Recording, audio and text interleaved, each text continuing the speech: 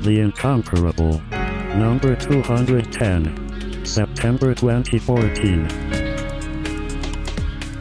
Welcome back, everybody, to The Incomparable. I am your host, Jason Snell, and I'm convening, it's sort of like the Retro Book Club here. We are going to be talking about Stephen King's novel, The Stand. We have talked about Stephen King before. We did an episode about his book about the time traveler who goes back to stop the Kennedy assassination. Which is, what is it called? 11/22/63? I can never remember when Doctor Who premiered and when Kennedy got assassinated because they're like 2 days apart. And I'm a very bad student of history and a very good student of Doctor Who. Anyway, but we're back to talk about The Stand. It is my favorite Stephen King novel. It is also, I think, my introduction to Stephen King. I've got a great panel with me to talk about this book, which was first published in like 79 and then republished in or I guess 78 and republished in 1990. Joining me to talk about it are Lisa Schmeiser. Hello. Hi, I'm happy to be here. When I think about talking about Stephen King novels, I think of two people, one of whom is Lisa Schmeiser. So it's good to have you here. Thank you. I also don't think about Monty Ashley, but he's here and I'm happy he's here. So yeah, went another way there, didn't I? Hi, Monty. Hi. It's good to have you. Is it? It is. You're a delightful surprise. All right. I will accept that as not quite an insult. Okay, good. That's what I was not quite going for. The other person I like to think of when I think of Stephen King novels is, of course, John Siracusa, who is here. Hello.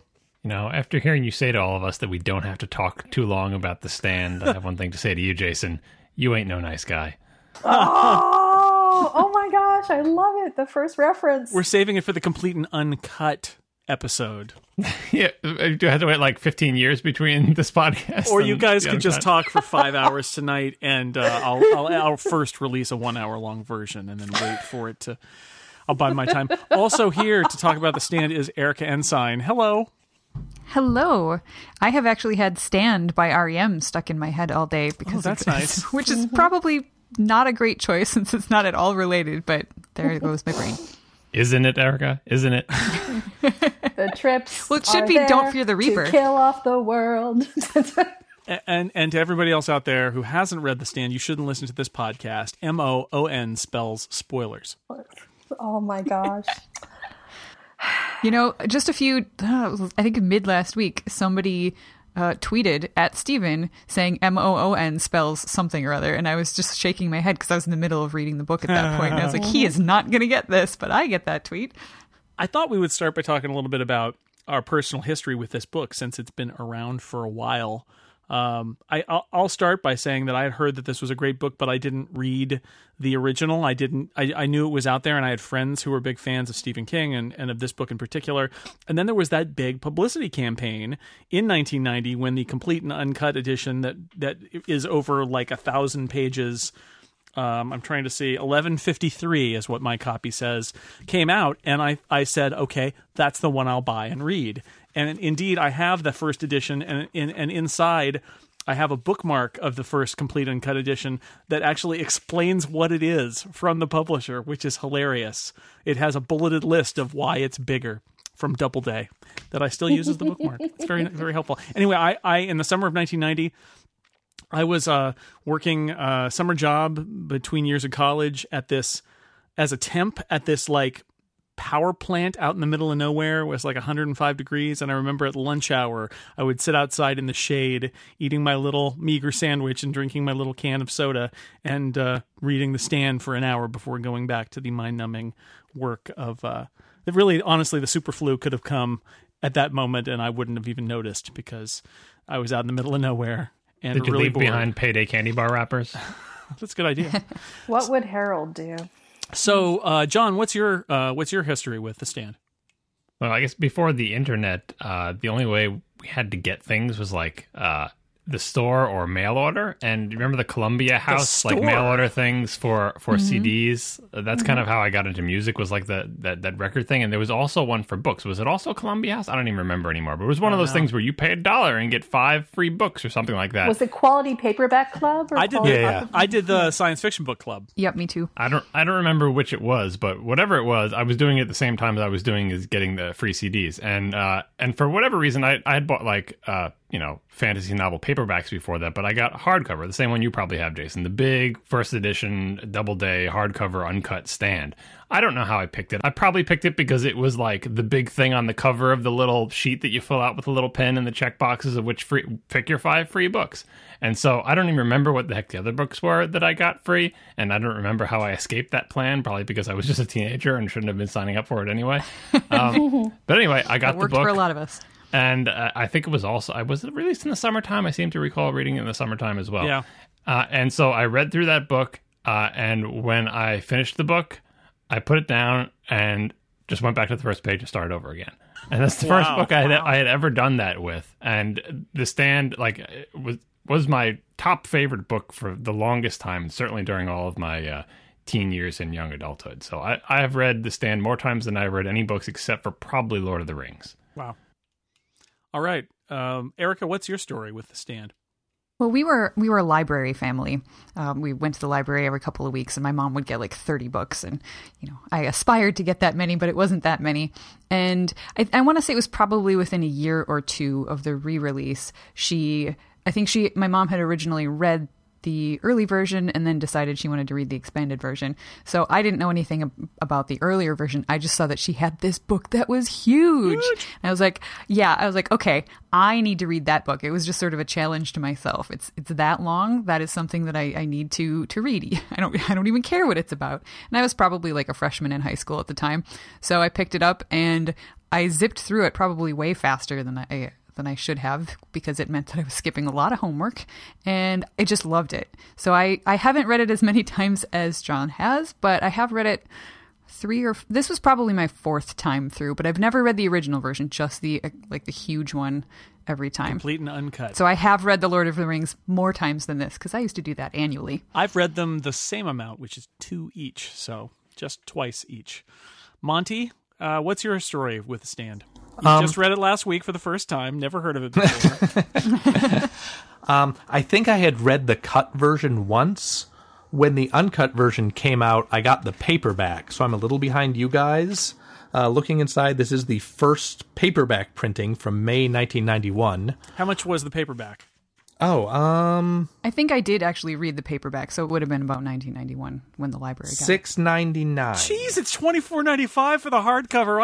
I got screwed. Good job. Way to be a good shopper, Monty. It was free from the library, you guys. Yeah. The other one with the shiny red the bottom copper part. colored. Yeah. And as a bonus, the back announces that the first 2 Dark Tower books are out. Ooh. I've read this book, I think, 4 or 5 times in total, but whenever I have anything stronger than a strong cold, I tend to read the first third of it. Because I'm miserable, and I want to imagine that everybody else will soon also be miserable. This cold is going to kill us all. Which, my girlfriend has reminded me, that means this book that I'm holding is probably riddled with disease. Because I'm always reading it when I have the flu. It is Project Blue. Maybe it's keeping you alive. Ooh. Yeah, I mean, that's an unscientific theory. I hope it made you feel better. Lisa, what is your The Stand story? Summer of 1984, I was able to start babysitting, and that was also the summer my mom graciously agreed to drive me to the nearest used bookstore. And every week I would take the $5 I had earned and I would go browse the shelves. And I bought The Stand one week with along with like 4 or 5 other Stephen King books for my $5 sum. And I read my way through all the short story collections first. So I read the short story that loosely presages this book, and then I read The Stand. And when you're in 7th grade, there's always that, when I survive the apocalypse, I'm going to go live in a museum fantasy or whatever. But Nerd. Oh my God, I had a plan how I was going to get to DC and live in the Smithsonian and everything. But You and John should compare notes. John also has some plans about surviving the apocalypse. So. yeah. But I read The Stand and it hit my after the apocalypse buttons, and then I just got sucked in and kept going. So it actually turned into kind of a comfort read through middle school and high school. And then the year I graduated college, in 1994, my first postgraduate splurge was a paperback of the, complete and uncut version. And I read it concurrent with the airing of the miniseries. And I was on a beach break with a friend of mine, and this poor woman had to listen to me rant and rave every night about how badly Gas Rob Lowe was. And that's not in the book. And well, I'm not sure Lloyd would do that, but I think I really like the way that Miguel Ferrer is playing.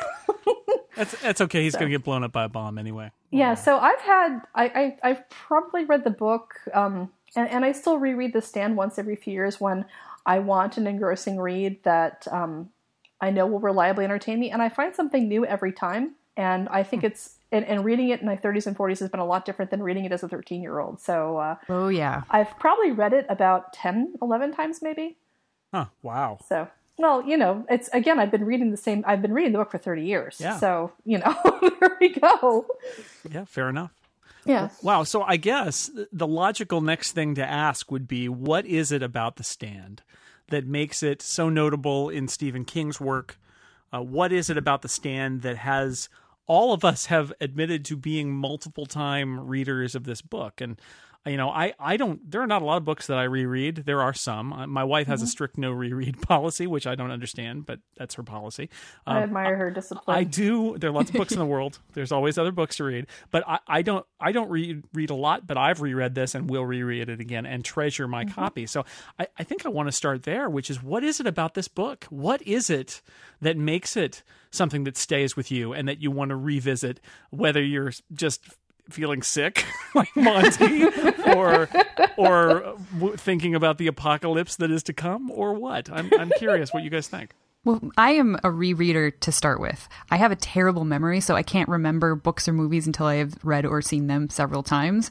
And I really liked this book the first time through, and afterwards I remembered that I liked it. I remembered that feeling of great enjoyment as I went through it, but I couldn't remember exactly what happened.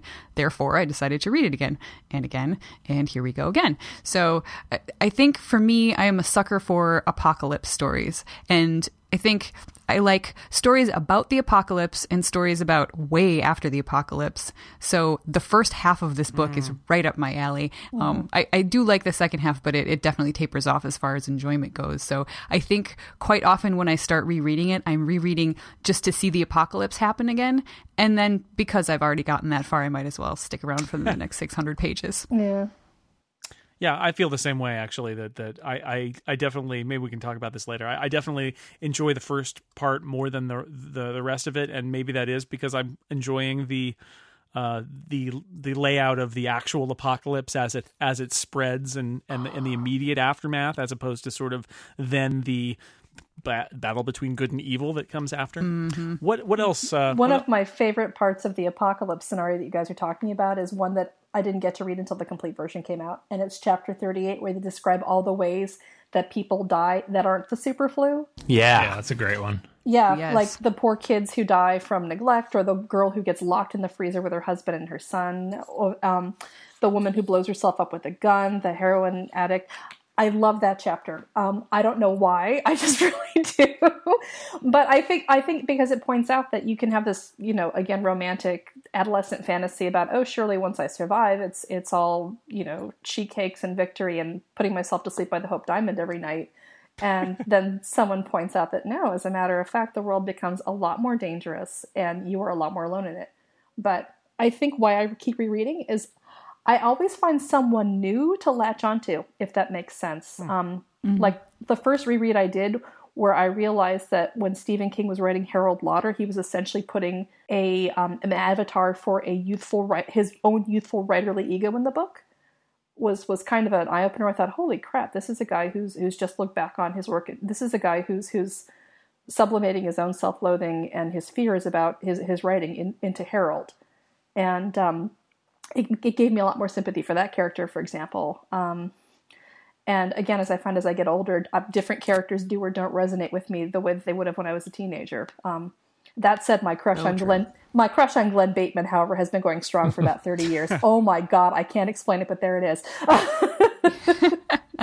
I like that it's essentially 3 or 4 different novels in a row, that you get people worrying about the spread of the disease and then the disease itself. And I too love chapter 38 because it shows that the author has actually put in thought into what are the effects of all these things that I'm doing to Earth, or at least America. I guess we don't really know what happens to the rest of the planet. It's probably not great. But there aren't that many books that take huge tonal shifts where you start off with an entire world and then 500 pages later you're reading notes from a subcommittee on whether or not to take a census. Exactly. Well, I mean, this could have been, 2 books or 3 books. I suppose that would have been another way to tell it. And at a different point in the publishing industry and in Stephen King's career trajectory, maybe it would have been. I don't know. Yeah, he could have started it 500 pages in and just said, there was an apocalypse and everybody but the people I want to talk about died. But he really takes his time making that happen. I find it fascinating that Fran is such a naturally gifted writer, and he just, it's not, he's got some weird veins of subtlety through the book, but I have found it interesting that in the Fran passages, he points out what a natural voice she has and what a natural impulse compared to Harold, who desperately wants to be a writer and lets his own stupid nature get in the way. So I think King was actually working out some artistic crisis issues along the way with this book too. I've talked about this on past podcasts, how I like apocalypse stories as well, and we've also talked about this in the past, but there's lots of different kinds of apocalypse, and the most appealing kind to me, and one I had never read up until this point, was, I think you had called it the clean apocalypse, where things aren't destroyed or blown up or radioactive. There's dead bodies everywhere, but they eventually, liquefy and dry up, and the animals eat, take care of themselves eventually. But everything else is still there. And so it's living in the Smithsonian, wherever you want to live, the thing that you wanted to do when all those people, it's a book for introverts. People, get rid of all those other people, but leave all their stuff, because that stuff is pretty cool. And so that was exciting. And they left their stuff, and there weren't enough of them left to eat all the canned food or anything. So things are in pretty good shape, given that almost everybody is dead. Right. And if you read this book as a teenager, which sounds like a lot of us did, there are many, many characters for you to identify with as an introverted teenager in this story. And it definitely changes, of course, as you age and read the book and start relating more to the adults in the story and everything like that. But so many characters that, I don't know if necessarily Harold is Stephen King or some part of himself in there, but it's interesting takes on these type of things. And we'll talk about the characters later, but it's not... You think you know where everything is going to go, especially if you've read a Stephen King book before, because usually Stephen King wants to have 1 or 2 Stephen King-ish protagonists, and you kind of know that underneath it all, they're really good people, and they're going to face challenges, and they're flawed or whatever, but there's so many people in this book, he can do the Joss Whedon thing, actually, that guy you like is going to die. How do you like that? This is not going to turn out well. If Harold was the only character in, if there was a protagonist in Harold and a big baddie bad guy in a regular Stephen King book, Harold would not have ended up the way he did. But there are so many freaking characters in this book that he can do everything. He can surprise you. And I was just riveted through the whole story. It just affected me. I don't think I had ever read a book with that many characters again, except maybe Lord of the Rings. But Lord of the Rings does not spend a lot of time fleshing out, even Éomer or something. It's not a lot of time. Whereas Stephen King is I know how to do characters. He clearly has an affection for all these characters, good and bad. And he's going to give each one 150 pages, and you end up with a 1,000-page book. Well, he's got a tremendously generous heart in the book too, because I feel so bad for Lloyd every time I read this book. I feel bad for Lloyd. Yeah, poor dumb Lloyd. Well, I feel for Lloyd. The one I've never stopped feeling sorry for, though, is Naomi, because she just had no chance at all. There's that one moment on a hillside where she could have chose differently. And I've often thought how monstrously unfair the God of this book is, with the way he lays punishments on people for free choice for life. And Naomi is just this horrible, horrible warning that.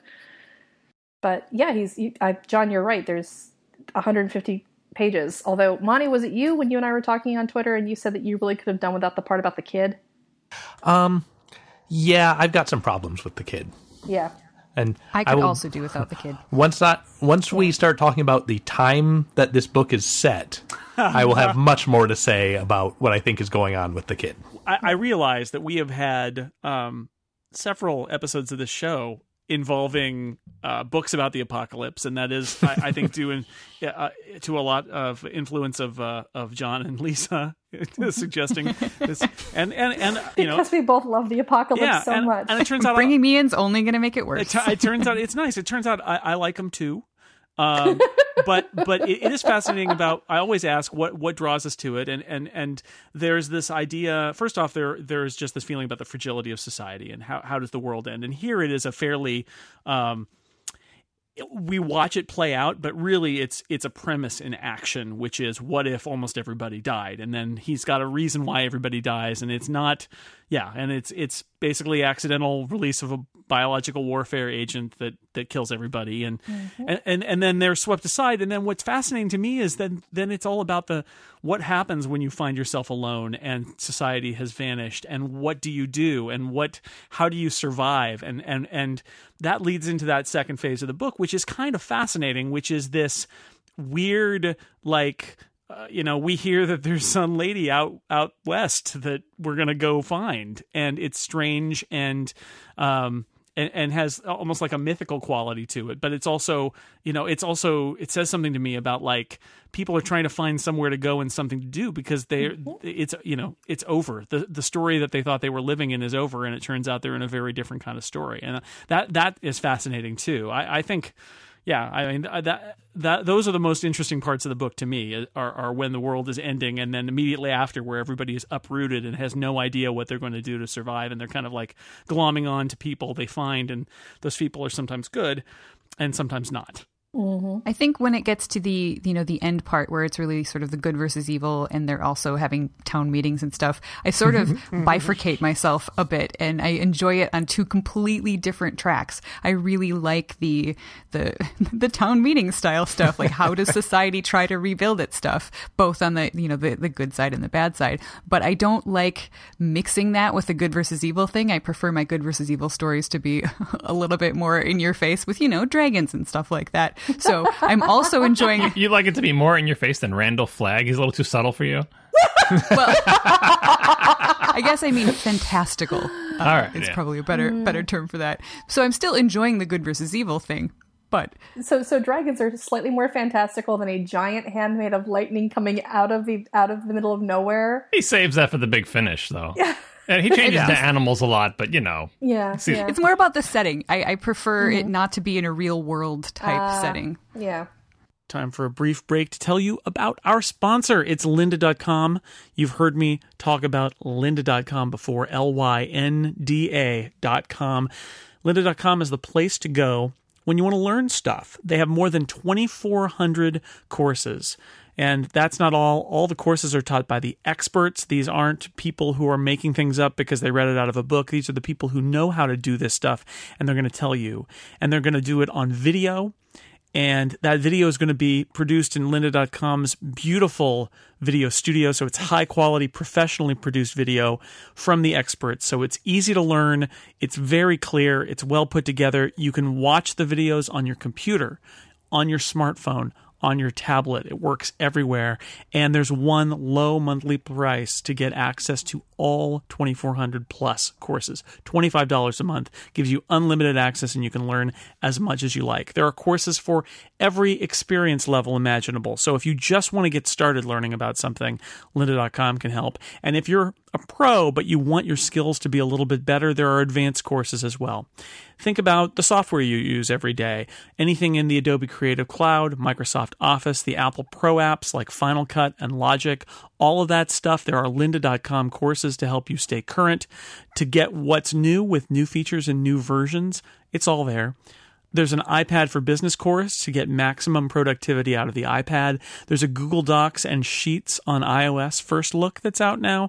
Keynote 6 training. Really, if you can think about it, there's probably a great lynda.com course on that subject. And the courses are all broken down into little bite-sized pieces.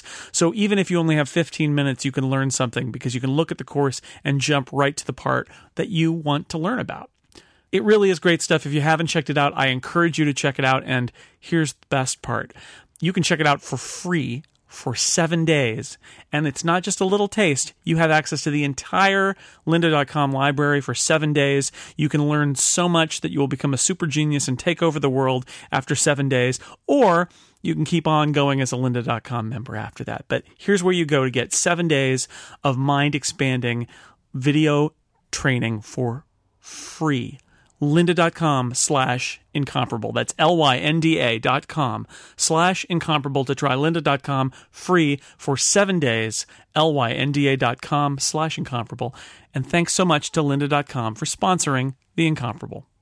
I find the Vegas chapter is problematic, but the reason I do is because I don't think he ever fully fleshes out the parallel between the Las Vegas Society and the Boulder Society, other than, Las Vegas already has the lights on, and Boulder, they're all just kind of, the implications that in Boulder they're kind of disorganized because they're all very nice, whereas in Las Vegas everybody kind of has this natural bent towards toadying, and so they're okay with being bossed around. And he only goes into this once or twice. I have to find the passage. It's about Denny, who has the rotating cast of mothers. And there's only a few passages here and there that talk about how the people who ended up in Vegas are not necessarily all evil.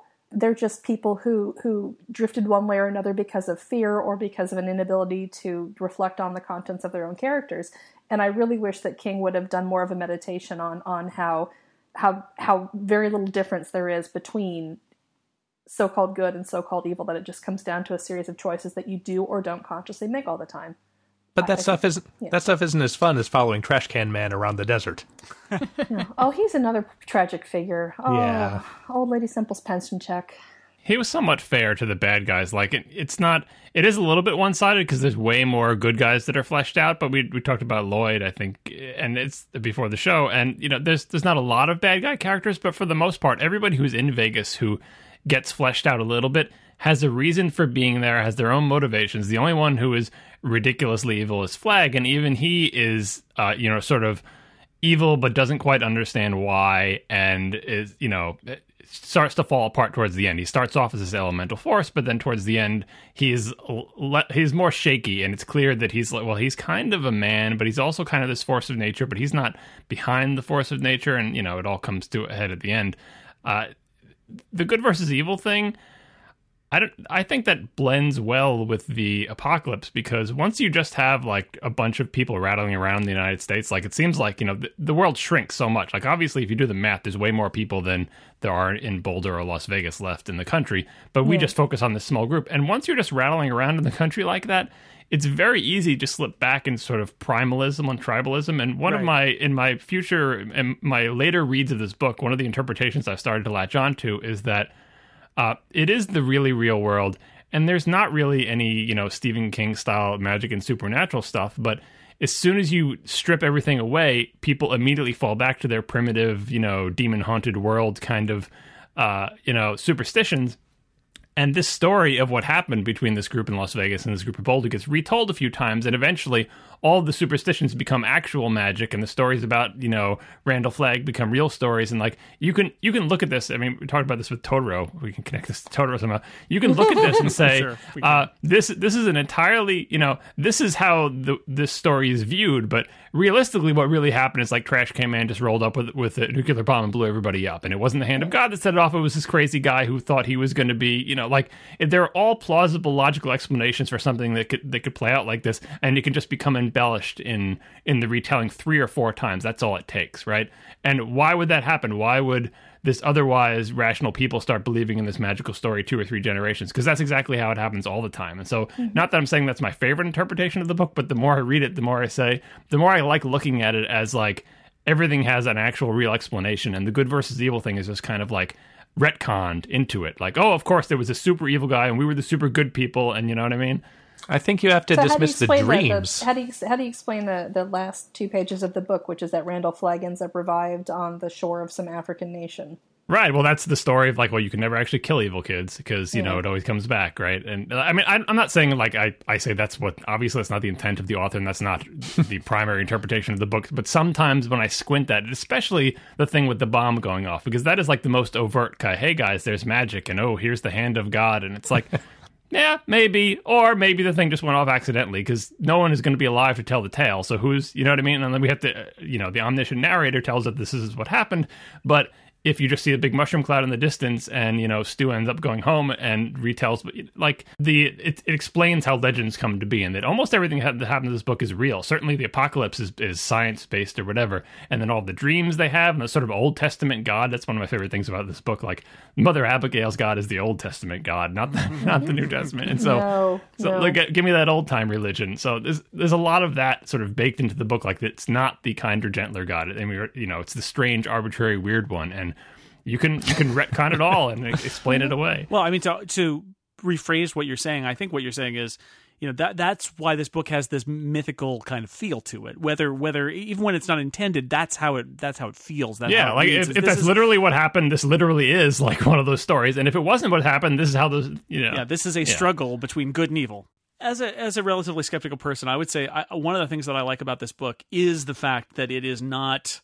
I like that it's telling this you know, almost mythological story about good and evil and the forces lining up against each other. Because quite honestly, one of the things that exhausts me about so many apocalypse stories is that it's just, well, what happens afterward? Everybody kills each other and eats each other until there's nobody left, and then we're all dead, and that's the end. And here it's like, no. There's another story that happens, which is this, you know, ultimate battle between the forces of good and evil, and all the IT people are going to go to Las Vegas where they're going to get electricity running, and that's evil, I think. Well, because Glenn Bateman's got this speech where he says, because he lays it out and he says, well, Flag's going to get scientists, engineers, military types, and law enforcement because they like structure, they like order, and they're going to jump at the opportunity to follow somebody who offers them a promise of that. And I remember reading that again as a kid going, ooh, that's harsh. And now I read it as an older person, like, yeah, I could see that. In general, like Stephen King, for most of his stories, doesn't do the Marvel movie thing where the world always has to be in peril. A lot of the stories, especially his early ones, were small. Something happening in a small town. There's one vampire in a small town. There's a girl who's telekinetic in a like the world it's is always not the same small town though. Well, you know, they're all very Castle similar. Rock. Sometimes it's Derry. Right. But like it doesn't have the disease where world, you know, fantasy novels have this the worst. The world is always in peril by the resurgence of some ancient evil, or like it's always the world. It's never like just within some village there's one werewolf and we do a whole story about that. And like, who cares? You could wipe out the whole village and no one would notice. It's a little town in Maine. But he has two sort of great works that intertwine that are world in peril things, or, you know, like The Dark Tower and The Stand. And those were his, like, you can argue which one is like, you know, obviously The Dark Tower is sort of the cornerstone of his entire work and wraps everything up. But The Stand is the one big sort of pillar in, you know, I'm going to kill everybody in the world. This is a world in peril, fight for the soul of humanity, good versus evil, which he didn't indulge in his career up to that point. I'm trying to think of what did he go back to that? I think this is more or less the only sort of realistic world in peril thing, and then there's The Dark Tower, which is worlds plural in peril, which right? Is but it's the scale. expansion of this one. idea, right? I mean, the Dark Tower is kind of the Stand writ large in a way. Well, but it's all interconnected. I mean, and you've got like one of my favorite things is like if I was going to recommend someone read 3 things by Stephen King, it would be like the entire Dark Tower series, The Stand, and The Eyes of the Dragon, just to see how you can take 3 entirely different genres and styles of books and audiences and connect them all into one big thing. And it's just fascinating, a fascinating train wreck or a fascinating, beautiful tapestry, depending on how you look at it. Yeah, actually, the very first time that I reread The Stand was after I had started reading the Dark Tower books, and I was like, oh, yeah, like somebody had told me that he weaves them in a little bit, so I was like, okay, I'm going to read all of his other stuff that has little connections to the Dark Tower, which is just about everything else. Mm-hmm. So I did. And then actually just before I read The Stand this time, I had just finished reading Wizard and Glass again, which has the scene where those characters are walking through what seems to be Kansas during the time of the post-apocalypse. because, they see a newspaper that says Captain Trips on it. And I was just like, oh, I just get that little shiver every time I see that part again, because it's that book. But then they also point out that the baseball team is, what is it, the Kansas City Monarchs instead of the Kansas City Royals. So it's not actually our world. We could still be in for this. Oh, Dun, dun, the dun. Kansas City Monarchs was the Negro League team. Mm-hmm. True, but in Wizard and Glass, it's their MLB, Major League Baseball team. Lisa was mentioning Glenn Bateman's speeches before, and I remember my first couple of read-throughs of the book. That was my favorite part because it was like a character in the you'd always want characters in the book to discuss discuss what's happening in the book. Just sit down and talk about it. And the few times that they did that, it's like, yes, Glenn is finally saying all the things that I'm thinking. What are the people going to do? Let's discuss it. Like, instead of just the characters being in dread and always running from chases or whatever, he would sit down every once in a while and say, well, let's think how this is going to turn out. I'm like, see, that's the only conversation I would ever be having with people would be constant rehashing of Glenn's conversations. There are some characters I have more of a problem with as I get older, just because I think, you tried, buddy, but you didn't quite nail it. And I have rarely connected to the women in this book the same way I've connected to the male characters. And I have spent a lot of useless time thinking about whether that's because King wrote this as a comparatively young man and was still developing the kind of imagination and empathy needed, or whether it's because the book was written during the 1970s and perhaps gender attitudes were that dramatically different, or what the story is. But there's an awful lot of slapping of women's faces that takes place in the first quarter of the book. And I've always been I've always been kind of bothered by two things: by Miss Abigail's, elderly mystical black woman shtick, because it does feel kind of shticky. It's the kind of thing that young white men write when they're, oh, she's mystical, she's because so wise. She's so profoundly othered. Like, oh, she's a woman and she's black and she's old. She's basically Yoda, and she's in the Midwest. Exactly. She's totally Yoda. Yeah, no, she's absolutely she's every possible other you can tick off on the box, and that's always bugged me the way that he's written her. Especially the passage about how much she enjoys sex. And then I've always had a difficult time connecting to, the part of the book that I feel the best toward Fran is always the part where she's burying her dad. And then after a while, I've always kind of had a heart, Fran, what the hell are you thinking is going through my mind through most of the rest of the book, most of the time. And again, I've tried to figure out if this is the result of King writing this when he was very young, because he's got a roster of great female characters through a lot of the rest of his books, or if this is an unwitting reflection of the time period in which King was writing this book, or what. But there's something about, Lucy and Nadine and the Dana Jurgens lesbian turn on and off thing is a little problematic, and I'm well, this if you were writing this book now, I think you'd get dinged for it. Yeah, I never actually noticed that sort of stuff when I was younger. Yeah. I kind of the first few times through, I think I related to Fran, and then now reading it, I really don't. In part because I'm older than she is, and she acts a lot younger than she is, I think, in many cases. But I think also just the fact that there aren't a lot of women when you compare it with the number of well-developed male characters, and then the choices that they're all kind of archetypal. And you do get a lot of that on the male side, but I think there are enough guys that they're not all that way. So you've got Mother Abigail as the, archetypal other Yoda woman, basically. And then, you've got Nadine as sort of the femme fatale, and Lucy is the girl. Sacrifice. Yeah. That too. And then you get the girlfriend and the mother figure. Fran turns into the mother figure after being just like the wayward daughter figure. And none of them seem quite as real to me as any of the male characters throughout. But I thought that perhaps one of the reasons for this is the archetypal thing. This is a story of good versus evil. The characters all sort of do have a little bit of that in their DNA. I think that it fits. So I don't get too worked up about it, but I do tilt my head a little bit. I feel that King's point of view can be shown by right at the end of the book, when even though he's given us dozens and dozens of characters, pretty much the 4 living white middle-aged dudes go off to solve the problem.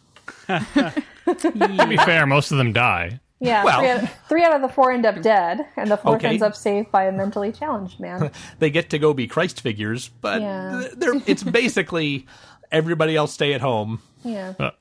I think it's clear that King understands the male characters in the book more than he understands the female ones. And he's at this point in his writing career where that makes a difference in his characterization. He'll give more time to the male characters, and their internal monologues and motivations and actions make more sense from the various perspectives. Obviously, he clearly understands Harold, and the older men are sort of like what he wants to be. But the women, they do fall into all these roles, and the roles they fall into are the roles, I don't know if the roles that Stephen King sees for women or that women had in the 70s, but so many of the women's opinions, not just in this book, but in a lot of his books, have to do with how they relate to the men in the books. Oh, yeah. Which man are they going to choose as their man? Which man will be their protector? Which man fulfills that? Like, the women are looking towards the men, and the men are looking towards the horizon.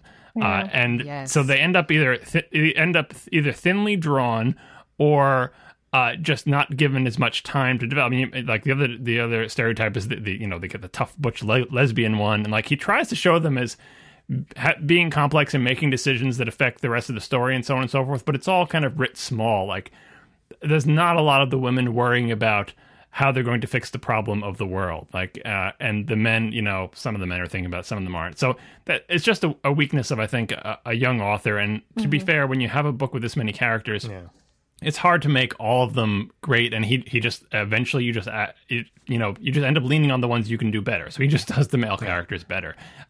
He does, as an author, I think he gets better with the women, and I think if you reduce the character count, he can imbue the women with more interesting things, like all the way down to like a book like Gerald's Game, where he's like, look, I really got to get this right. It's just going to be a woman.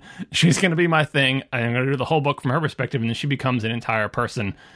He's an older guy. He does have his weird prejudices, but that's in repeated readings of this. And I said this used to be my favorite book. I think Lord of the Rings has passed it simply because now as I read it and I get older, I see sort of all of the things that you didn't see when you're younger. And the writing's not as strong as King's later work, and the characterizations are not as rich or sophisticated as they could be. I still love the story.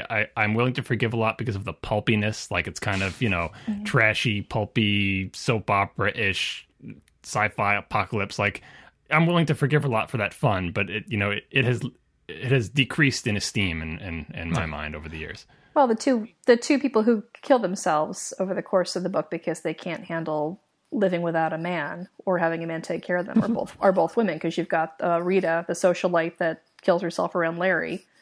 Yeah, who wouldn't? Well, Larry. Oh, Larry.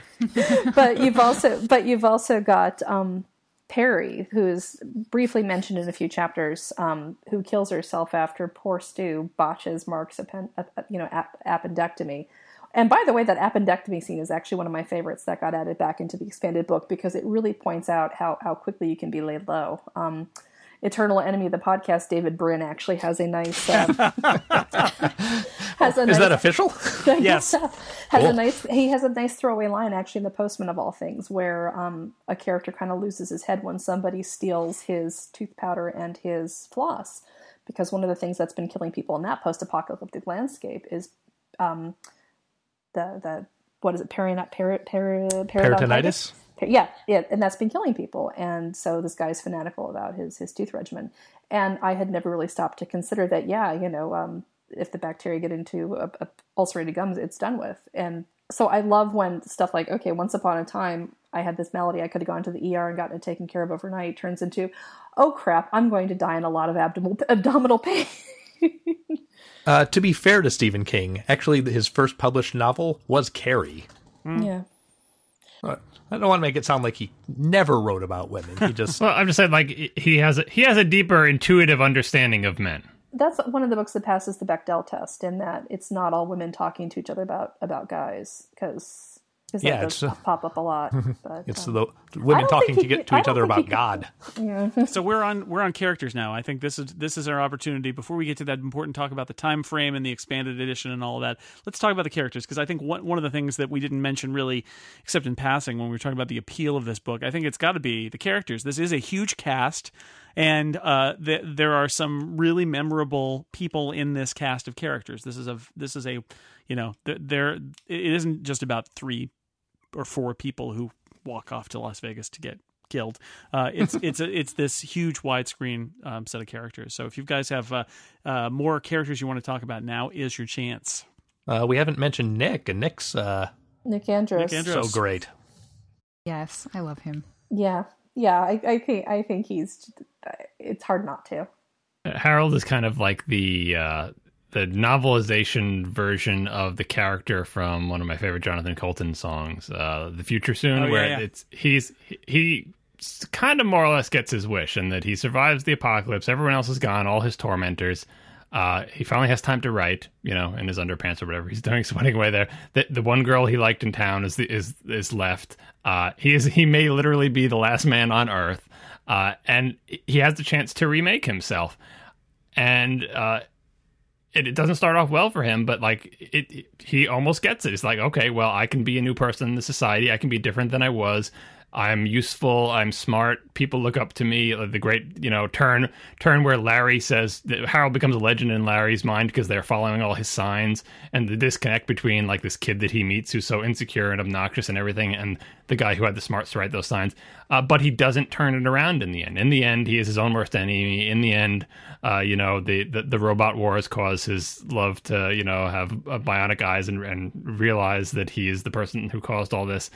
And it's kind of a tragedy, but like I said, in a book with fewer number of characters or in a more conventional Stephen King novel, he would have turned it around.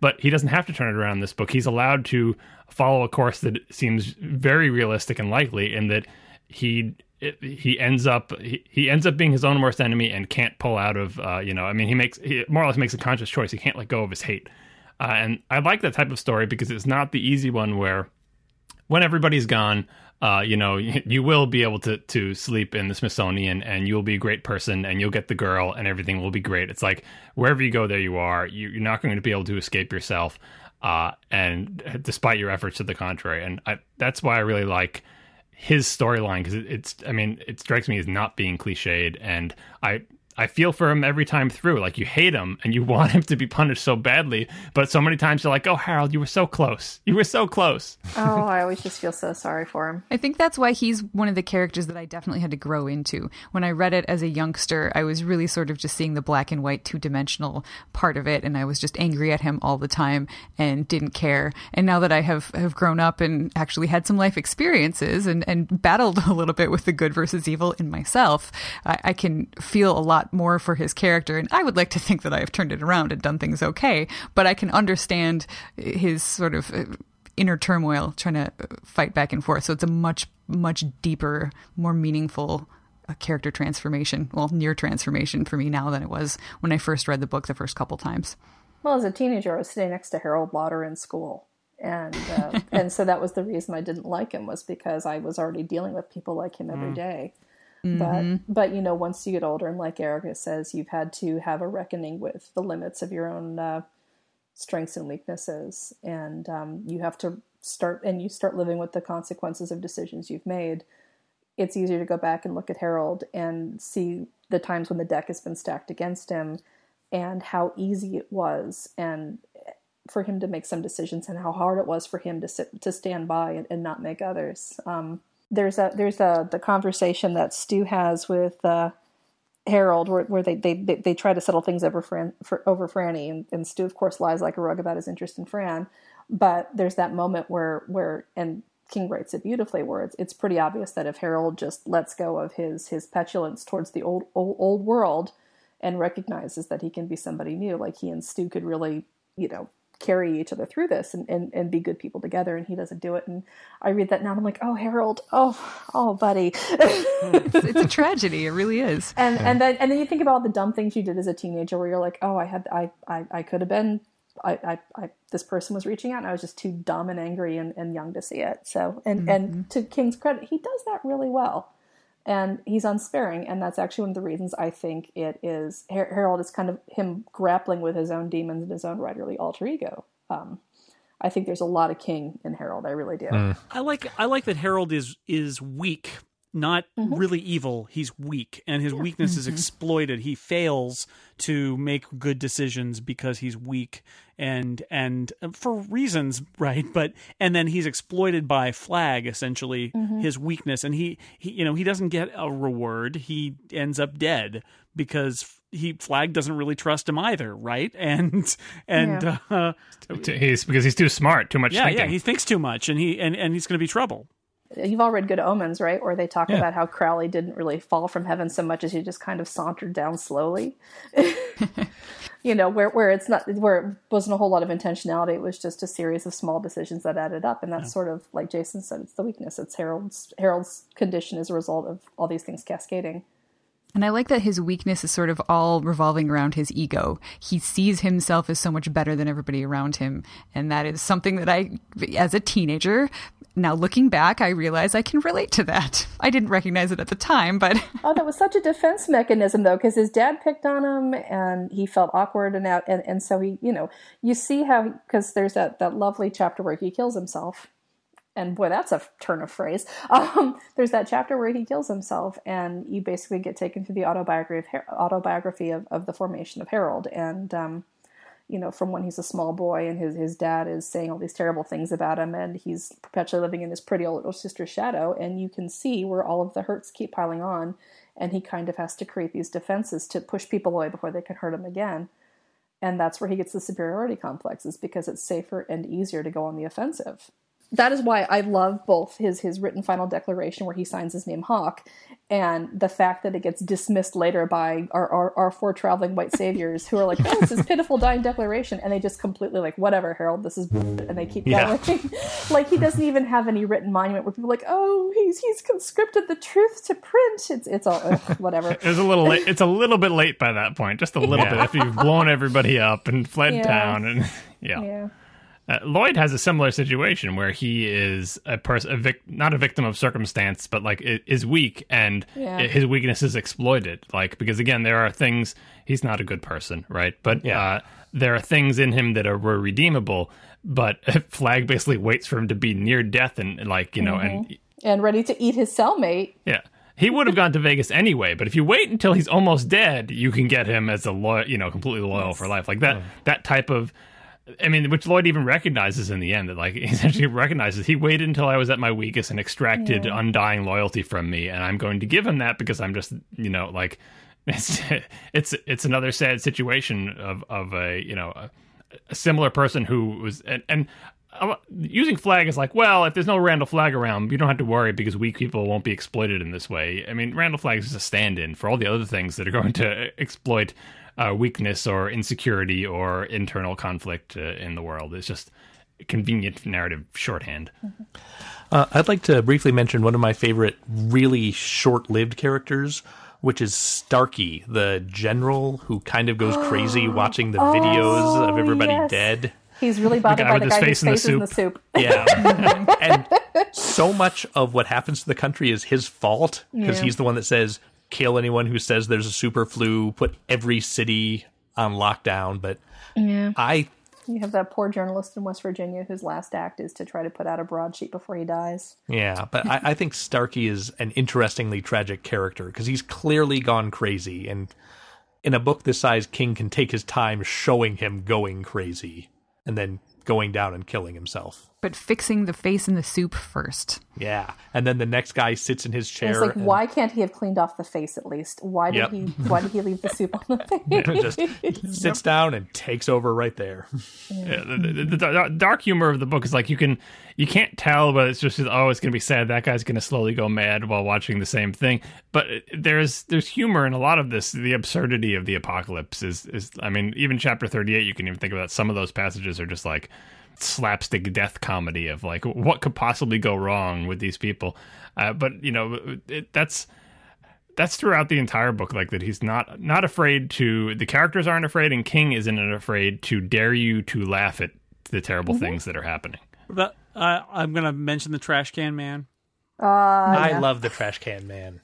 He is a pure character. He knows what he wants, and he goes and does it. Fire. Yeah, and Flag totally distracted him from his mission. He's such a poor baby. He's basically Beavis. I mean, like once I saw Beavis and Butthead, I was like, holy, it's the Trash Can Man. And he's also, Flag's big weakness is that he finds Trash Can Man as endearing as I do. So even after it's clearly a bad idea to have this guy running around inside your group, he doesn't seem to care that much about shutting him down. Well, he is useful. He does have skills. Like he's the only. No, Flag's big problem is he mistakes crazy for stupid. Well, I mean, like he wants a Trash Can Man's abilities. Trash Can Man has a supernatural ability to understand machinery. He needs that. He needs him to get like the fighter planes back up at that base or whatever. Yeah, and but you he's stop him willing after to he assume. blows up the first tank. Well, I mean, like really, like I was saying, he interrupted the trash can. Trash Man could have finally had a comfortable. All he was going to do was going to burn every city in the United States, and he would have done that for the rest of his life. And Flag is like, no, actually, you have to come to Vegas and go to work. And I'd be like, oh, seriously? Do you realize how much stuff I can burn in this country? It's just, I go out The west. East Coast is pretty dense. I could spend years here. Yeah, I mean, eventually he would have blown himself up, but that's the way he wanted to go. But like, King has such. King even has sympathy for like the craziest of his characters. It's so easy to make a crazy pyromaniac, but no, he's got to give Trash Can Man a backstory to say, why is he crazy? What happened to him? I mean, obviously he has mental illness, but also people were terrible to him too. Like everyone's got their reasons. Everyone's got their story. Even the people who are just, unredeemable. Like, even Flag has kind of, they not to make him sympathetic, but to explain that he has feelings too. He's not just pure evil who knows exactly what he's doing. He has doubts. He's not sure what's going on. Yes, he is. He's pure evil who knows what he's doing and has doubts, though. I mean, you talk about his vague memories and how he incites the worst. What I do like is how Stephen King's like, well, clearly Flag is responsible for the fact that the 60s turned into the complete clusterfuck of the 70s because it has to be evil and not human nature. But Flag. The point is Flag's doubts are supposed to be, well, he's wavering because the forces of good are finally getting their act together and hitting the road. That's always been my take on it. Is that the idea is that evil strengthens when nobody works in opposition, but once opposition gets organized and starts working, then the nature of evil is inherently challenged. And that's kind of a theme through a lot of King's work, where like once you get the band together and everyone has sex before vanquishing a clown or whatever it is they have to do in a specific book, like once the band is together, it all works. I'm gonna have to read that. Well, then also evil works through people. Like it needs a vessel, and so the vessel of evil in lots of Stephen King stories, like. You get the impression that the force working through them starts to lose faith in their vessel. Like, oh, this vessel sucks. And then it starts to all fall apart when it's like, I thought you were a good vessel for my evil intentions, but now things are falling apart. And so the evil person will get abandoned by the supernatural power, or the powers will start to waver. And it's like, you always feel like it's the black cloud going, all right, well, this isn't working. I'm out of here. And like, he's going to start over again on that island. You're like, let's try this again. Another, Flag is more than just a vessel, and that he's, sort of weaved throughout the entire thing as something more significant than that, as opposed to just some random guy who gets possessed by some evil spirit or aliens or whatever. But it's the same type of thing where nobody gets to be beyond their humanity, beyond like the things that bother humans, anger, jealousy, like the Old Testament God who it shows all the same attributes of humans. Why would he be jealous, or why would he be wrathful? Why would demand all these things? Why does Flag ever have doubts? Why does he get frustrated? Why do those things happen at all? Well, because he's also a person, kind of. One of the things I like about Flag, it's fun to have this character who is just the walking dude. He's a bad guy. He's supernaturally something or other, and bad things are going to happen, and you get that feeling of that epic quest kind of thing is playing out. It is a little Lord of the Rings like in a way, right? This is what's Flag going to do? But the thing I like is Flag doesn't cause the apocalypse, right? Really. Nope. No, right, I don't think he does. That's our fault. He just takes Shoddy workmanship on one door. Yeah, that's it's really our fault. It's humanity's failing that causes its own end. Flag is just there to take advantage of what happens next, right? Which I really like that. It's like it's my cue, right? Now I can get to work. He's just wandering around aimlessly on the road, then he suddenly goes, "Oh, something's going on now." Oh, yeah. He's as opportunistic as a virus. It's a nice metaphor. Yeah. But, One thing I like about the way Flag is introduced is I have read none of the Dark Tower books at all, but just the few sentences of saying, some people call him the walking dude or the hard case, like it immediately feels like this is a legendary character you should have heard of already. oh yeah. Should we talk about the time frame a little bit? I've got in my little bookmark that I got from Doubleday when I bought the book. It says the setting of the book has been changed from 1980 to 1990. Yes. But Stephen King is the same age. They throw a Madonna line in there when Lloyd is strangling somebody, and that's how they update it. And they also head off the AIDS comparison, because if you remember the whole point to well, it's a super footwear shop because it's shifting antigen and your body just can't keep up. And then what do you know? Grid turns into HIV, which basically does the same thing to your immune system. And so they had to find a way to explain why this wasn't AIDS. And those are the two big changes they've made. And they put another couple pop culture references in. I know there's one to Teenage Mutant Ninja Turtles. Oh. Enjoy, kids. Now it's 1990. Yeah, see, I had no idea that the original was set in a different time, because I didn't get a fancy bookmark explaining all of the differences. So I didn't know that until you guys were mentioning it in like the emails for the prep for this podcast. It kind of blew my mind a little bit. So this is fascinating. Yeah, I'm not sure quite why. I mean, I guess they're marketing it, and they said, "Well, how about you update it so it's more current with today?" That's my publishing industry executive voice, by the way. Or justify someone by pointing out. But it has problems because there are some. Having not read the original, I can't really do a direct comparison. But it feels to me like there are lots of places where we've taken things that are tropes of characters from the 70s. And now we just say it's the 90s or it's 1990, and it doesn't actually track with how now looking back from all this time later, I feel like it would feel better if it was set in 1980, because it would just be further back in that era. Yeah, specifically Larry Underwood's backstory. Yes, Larry Underwood is full of people saying "Save the N-word bebop for the cleaning crew." And you're all, wait, what? What are you talking about? We don't like that rock and roll music. It was a very old record label.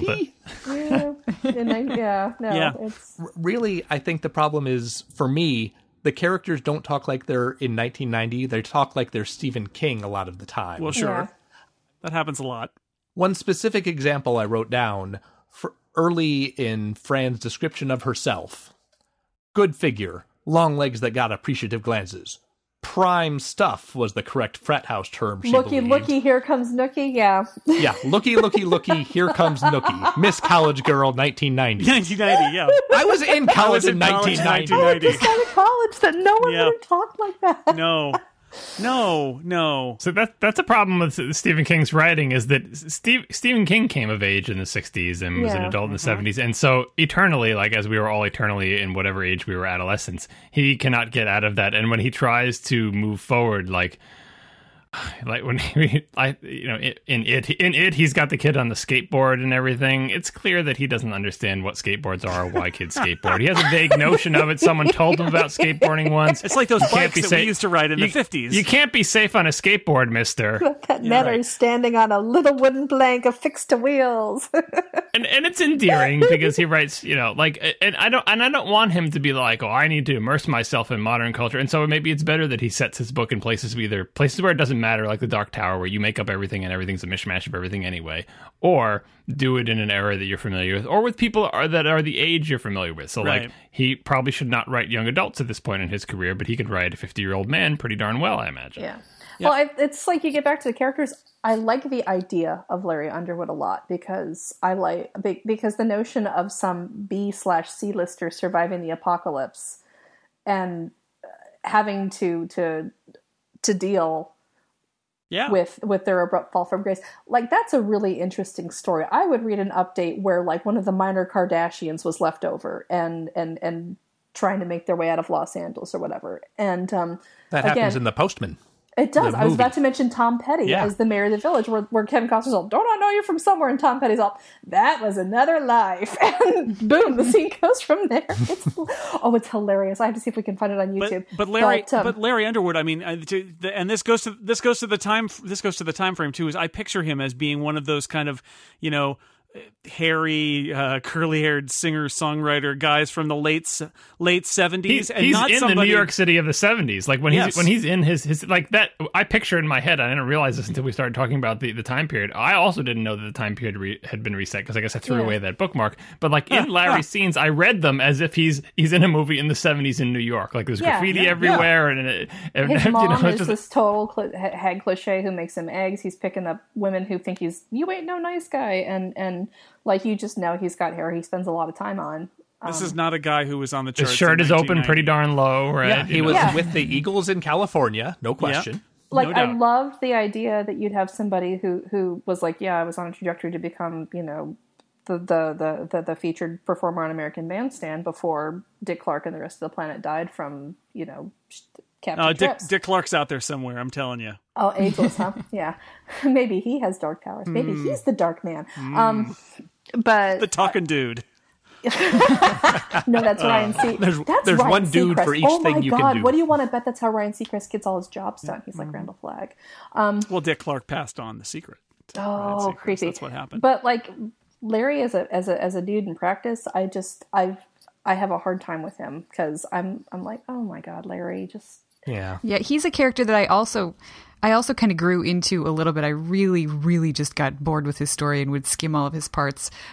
Now I am to the point where I can kind of understand the growth that he's going through and what he's struggling with, but he still just seems internally whiny to me. yeah, he's And like an I Apatovian man baby. I could have been. I was just on the verge, and Yeah, he's externally whiny too, but don't you feel for him like when he takes on the sort of the broken woman Rita, which is a cliche or whatever, but like that he does feels like, so before I was going to be a singer, but now I'm responsible for this crazy person's life, and I'm going to Yeah. feel bad when she dies, like it's a failure of myself, and like that's why he keeps replaying the girl telling him he's not a nice guy. It's like, I don't have fame, my talent is meaningless. I have to be like a person, and I'm not. And he's internally whiny, and he's externally whiny, and like they try to turn him around, but they never let him get. He never becomes Stu Redman. He's never like, "Welp, No. apocalypse is here. Larry's ready to face it." Like he's like, "Oh, come on! Like this sucks, and I don't understand what I'm gonna do. And people don't like me, and I don't know how to deal with myself. And my mom is dead, even though she complained a lot. Like he is sympathetic from a certain perspective, but I like the fact that they never bring him all the way around. Like Larry always kind of stays Larry. He's maybe the most realistic. Yeah, I always just want to take Lucy out for coffee. Oh, Lucy, girl, you could do better. Come on. I realize that most of the planet has died, but there are still dateable dudes who are not named Larry, and he is hung up on his ex-girlfriend, and she is hung up on a Ouija board, and you are well away from that mess. Now, don't let him knock you up, because being a single mother in the afterscape is no fun. All of the babysitters have died. Like, you just need to have that talk with Lucy, and poor woman. Yeah. Oh, that poor woman. So we haven't talked about Tom Cullen yet. And I think yes. the most interesting thing about Tom Cullen that I like about this is that they sent him to be a spy. Because that is exactly the kind of like, yeah, we're the good guys, but like it's a terrible thing to do. And like by the time they do it in the book, you can either be like, I'm in the mindset of like, yes, we have to do this because Randall Flagg's really big. And the other side, you're like, wait a second, what do you think you're gonna do now? This poor guy, you're like, well, we like him and everything, but he's really just a pawn on our chessboard. And we here at the town council meeting or whatever it is, we'll have to decide. And I mean, Judge going, it's like, well, he wants to sacrifice himself or whatever. But sending Tom Cullen is just He's had a so rich life. so like it's so kind of like, yeah, it's so like he's much older than we think he is, and he's so it's so brutal and terrible, and like the fact that all these good people kind of agree to it and do it, like it shows you that like the rules have to be different. It shows you the power of cults, actually, because it's the cult of Mother Abigail. Like, Yeah. people had desperately coalesced around her, and she had been the friendly figure that saved them from the dreams of Randall Flagg.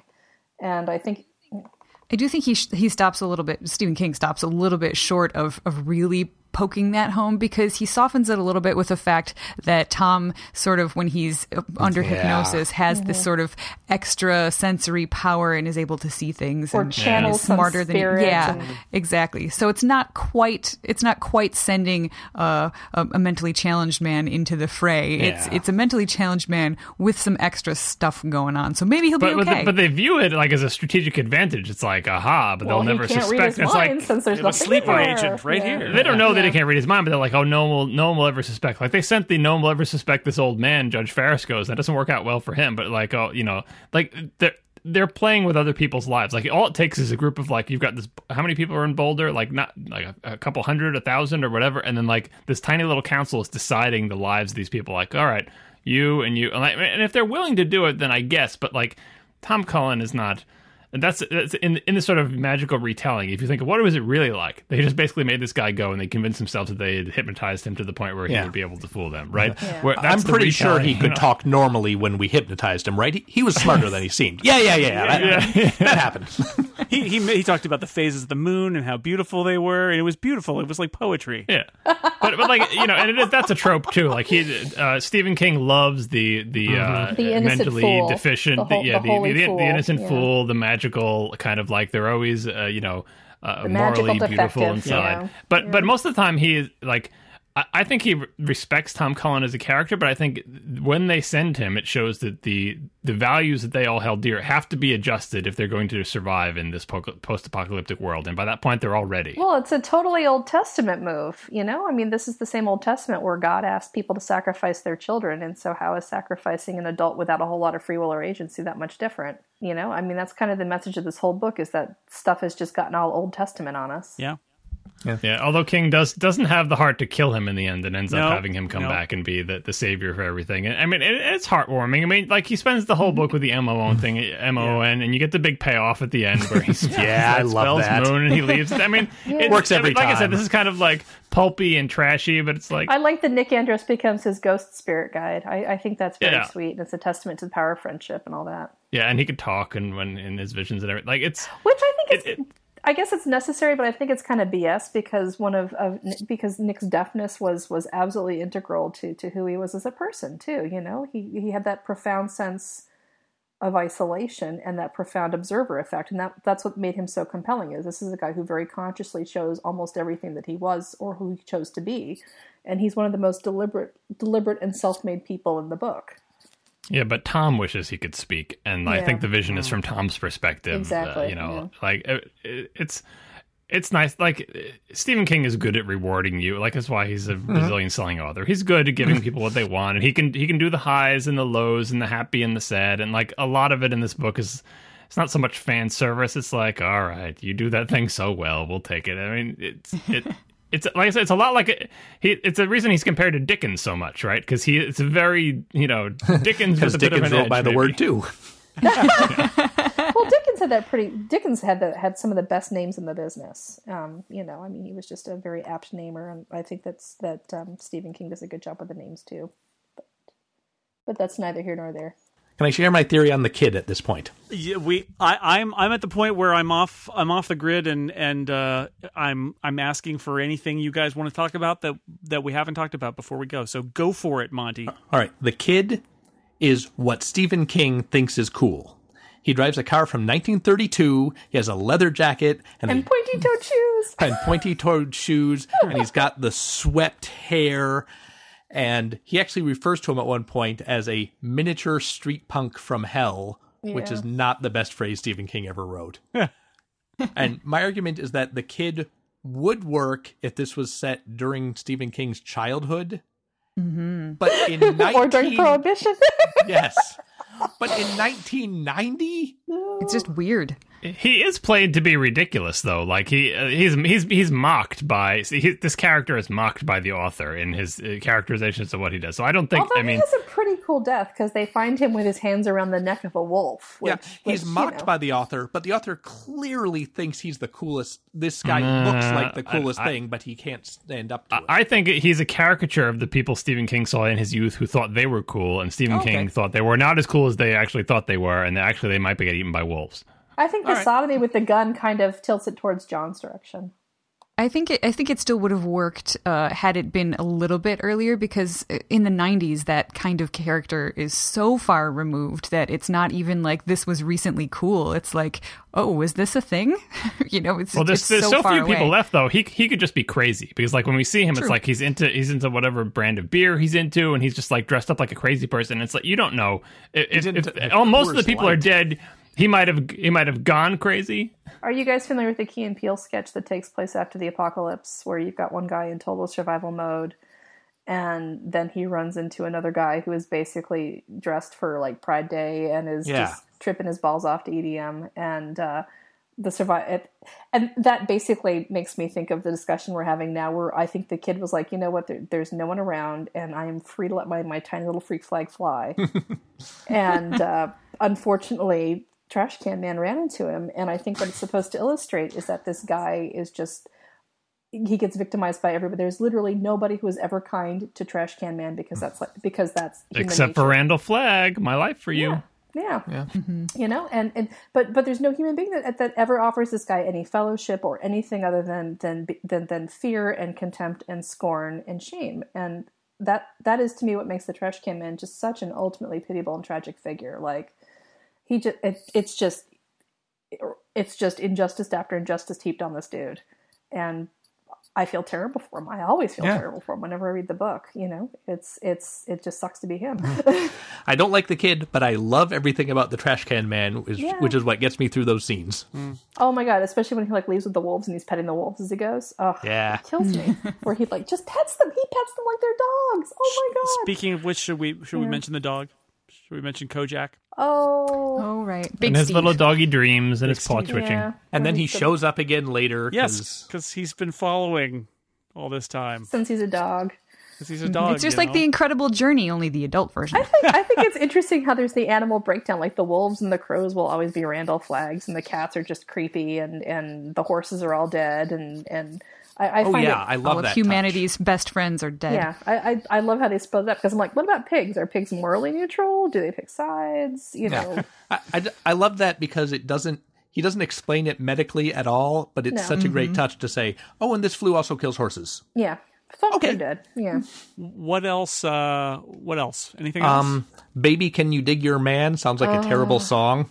It does, but I kind of feel like maybe that's. I mean, terrible songs are popular sometimes. I think it's kind of supposed to be. Like, he's not It would never have been a hit in 1990. He's not Bob Dylan, right? But in 1980, he's like a Marshall Crenshaw kind of guy, except not as good. And he happened to have a hit song, but it's not a very good song, no. Mm-hmm. Looking at my notes, I want to share probably my favorite sentence in the book, which is, by dawn, they were running east across Nevada, and Charlie was coughing steadily. Oh, yeah. That whole first chapter I really like, because I like that scene. Kind of like, he's not a big character, he dies pretty darn quickly, right? Yeah. But he's just at his desk, the alarm goes off, and the door just happened to not close. Why did the door not close? I don't know. Sometimes the door doesn't close. Maybe it closed a millisecond after he got through. I don't know. But he's like, alarm, door didn't close, and he makes a split-second decision, which is to get out of there, and he wakes his family. And like, when you repeatedly read it, you know what is happening during those sequences, and you're like, don't go back home. You've just killed your entire, and it's killed everybody. Where are we going, Daddy? I was a seepin'. I wrote that down too. I was a seepin'. It's sickening. No, that's and that's the thing that gets you into this. I mean, what a great way to get into this book is with this, increasing. You know what this book is about. You know it's going to be disastrous, but to watch it happen step by step is fascinating, and that's what gets you in. And then you're trapped in the vortex, and you're 1,000 pages later, you've read the book again. So we're about done. Anything that we have not talked about that somebody wants to throw out before I wrap it up? How about this sentence? The world, he thought, not according to Garp, but according to the super flu. Oh, that was clearly... Wow. Does he have the kids in the 90s were wild about it. In 1,200 pages, you're going to get a few clunkers. Yeah. Wow. Well, Larry Underwood is not a singer in a world where a-ha has hit the charts with Take On Me. That's all I'm saying. It's just not possible. The world changed after that day. I don't know what I'm saying. All right. We have come to the end. The battle between good and evil has been fought, and John has been defeated. Wait a second. That's not right. I wasn't involved. I was off someplace else. I didn't go to either city. You were in a pleasant cave somewhere. Yeah, Boulder looks awful. Go to San Diego. Yeah, it gets cold in Boulder in the winter. Don't go there. On that note, we are really gonna break away and plan our post-apocalypse plans again. Until then, I would like to thank my guests for surviving past the super flu and joining me to talk about this really fun classic book that we've all read multiple times. Lisa Schmeiser, thank you. Pleasure as always. Thank you. Monty, Ashley, thanks for being here. I'm a righteous man. Oh, I'm sure. You sound like Ralph Wiggum when you say that. Erica Ensign, thank you for being here. Thank you, and thank you for inspiring me to read this yet again. It was a great trip. Pun intended. Great trips. The captain will take you on some great trips. John Syracuse, thank you so much for being here. Life was such a wheel that no podcast could stand upon it for long, Jason. deep. MOON. That spells good night, everybody.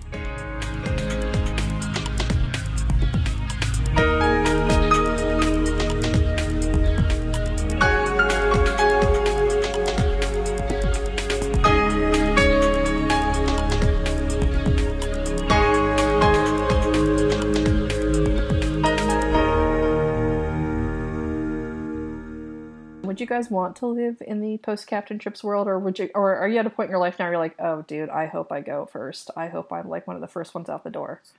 Because my answer has changed at different points in my life, and I find it interesting to walk myself through different apocalyptic scenarios and be like, is this one I'd want to be alive in or no?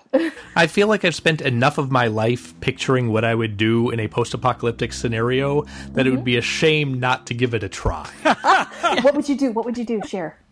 Well, if it's a case like this where everybody's dead, but there's no immediate threat like zombies or aliens or something, then I think I would just try to set up the life of a hermit.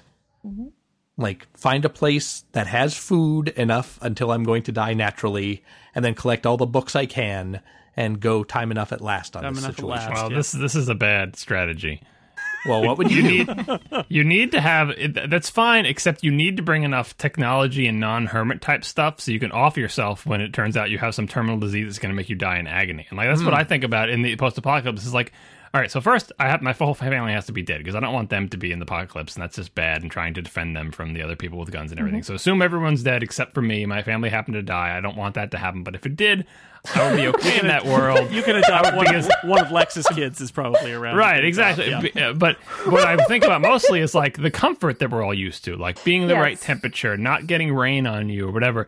And it's not too hard to get that comfort for yourself if nothing is destroyed and there's not marauding threat or anything, because you can pick kind of the nicest place you have or whatever, but you have to sort of have all these contingency plans for like, I need one of each of one of these things. I need all these things lined up. I need to have the ability to kill myself if when I get old or injured, sort of on me at all times, because the worst thing you want to happen is for you to fall and break your leg and not be able to walk home, and it getting too cold, and you're like, it's just terrible deaths are possible when there's nobody around. So you have to be prepared for those. It's kind of like the astronauts with the little, like, they're prepared. Well, it looks like you're going to die. They all have little cyanide pills or whatever they have. Do you have a source on that statement? What? I don't know. That's what they tell you. The stories say that, anyway, in the post-apocalyptic world, you would have to account for all of those things. So Monty, the key is in your cave where you live as a hermit. You're with all your books, your library cave. Castle? Have a space heater. Yeah, and some means of offing yourself.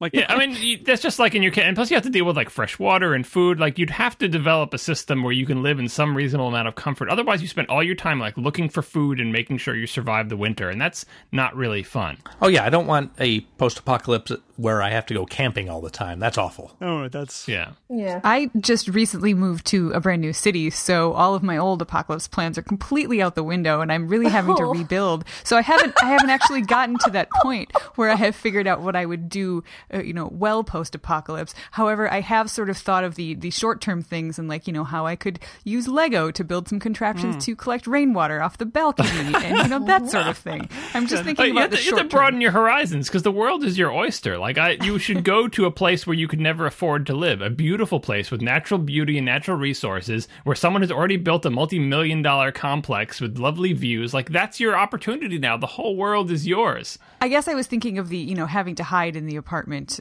because of zombies marauders. put a damper on things, and then you have to go more sort of military. Zombies never factor into it. I don't like zombies. It's just looters people. And rapists with a school bus. Yeah, dude, let's be real. The post-apocalyptic scenario for a woman is a whole lot different than one for a guy, I feel. Well, I'm thinking like that enough people would be dead that you could realistically not expect to see another person. Like, because in the Stand, they don't see a lot of other people. I know that Jason just did the math, and it seems like there should be way more people. But I'm thinking of a Stand like apocalypse where it's like 2s and 3s bump into each other and arrive in Boulder in like a group of 20, and that's a big deal. Yeah, and you could realistically just pick a place where you want to live. Having a road trip with 19 other people just sounds like a nightmare. Yeah, that's what I said. Don't go to Yeah. Boulder. Like, Yeah. stay in the Hamptons. It'll be nicer. I would probably try to move south because it's kind of cold up here for Yeah. most of the year. I recommend that. Nobody's going to be watching the border. You can No. just Yeah, look I would across. recommend against having a summer home and a winter home, even though it seems like it's a thing you want to do, because traveling, like, tip. then Yeah. you might run into someone else, and if you do run into someone else, it's probably not going to be good. Also, until you learn to read the weather, you may get caught out in an early winter, Yeah. or you Yeah. don't have adequate food stores, especially if you have to do your own agriculture. I was kind of permanently psychologically traumatized by the road. And so, at this point, I'm not sure I'd want to survive any apocalypse, just because it seems like it would be so effing miserable. I mean, you'd have no indoor plumbing, which is kind of a deal killer for me. And if I had, oh God forbid, I have to take care of somebody else.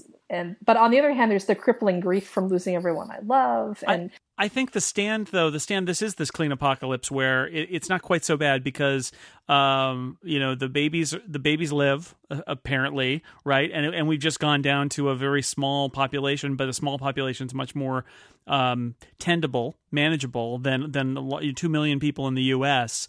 You can do something with that. So I feel like society will rebuild, and that there will be structure and there is a future. Whereas in something like the road, literally you're just waiting around for everybody to die. yeah, like I said, I don't think anybody would pick the thing that permanently road. traumatized me about that was just how vulnerable you are when you have somebody else you're responsible for. And so I think if you're 13 and you survive the apocalypse, then by all means, grab your boat, sail up the Atlantic coast, dock in the Potomac River, and go live in the Smithsonian. The plan works. But I mean, now again, like I said, either I'd be, holy crap, I've lost my entire family, or I'd be paralyzed with terror over trying to be responsible for, keeping a preschooler alive in the afterscape. And both of those prospects just seem awful. Also, Washington, D.C. in August is awful. Well, You don't have air conditioning. I didn't have a lot. Especially with a lot of dead bodies. Well, that's what you'd have to get the electricity back up. My mom did not believe in air conditioning growing up, and my reasoning was that if I went to the Smithsonian, they probably had backup generators for all of the archival quality artifacts they had, and failing that, they also had cool basements made of marble where you could comfortably sleep, and then I could spend my days reading everything I wanted to, or dressing up in the first lady's outfits, or playing on the dinosaur bones, or whatever it is I wanted to do when I was 13. Good So, plan. Yeah. Well, having DC as your own playground, imagine. You could go play basketball on the top floor of the Supreme Court, the highest court in the land. Wait a minute, didn't Randall Flagg effectively nuke or torch the entire West Coast? Because there's a line in there about what he did to San Francisco and Los Angeles before coming. Well, there's probably lots of available Which room bums still. me out, because San Francisco would actually be a great place to ride out the apocalypse. Like, the weather's really good. There's a lot of arable land. People probably have victory gardens you could pillage. Yeah, sounds good. Free-range vegetarians to prey on when you want to resort to cannibalism. Maybe there might, if any of them made it. Yeah. Maybe their diets made them weak and spindly.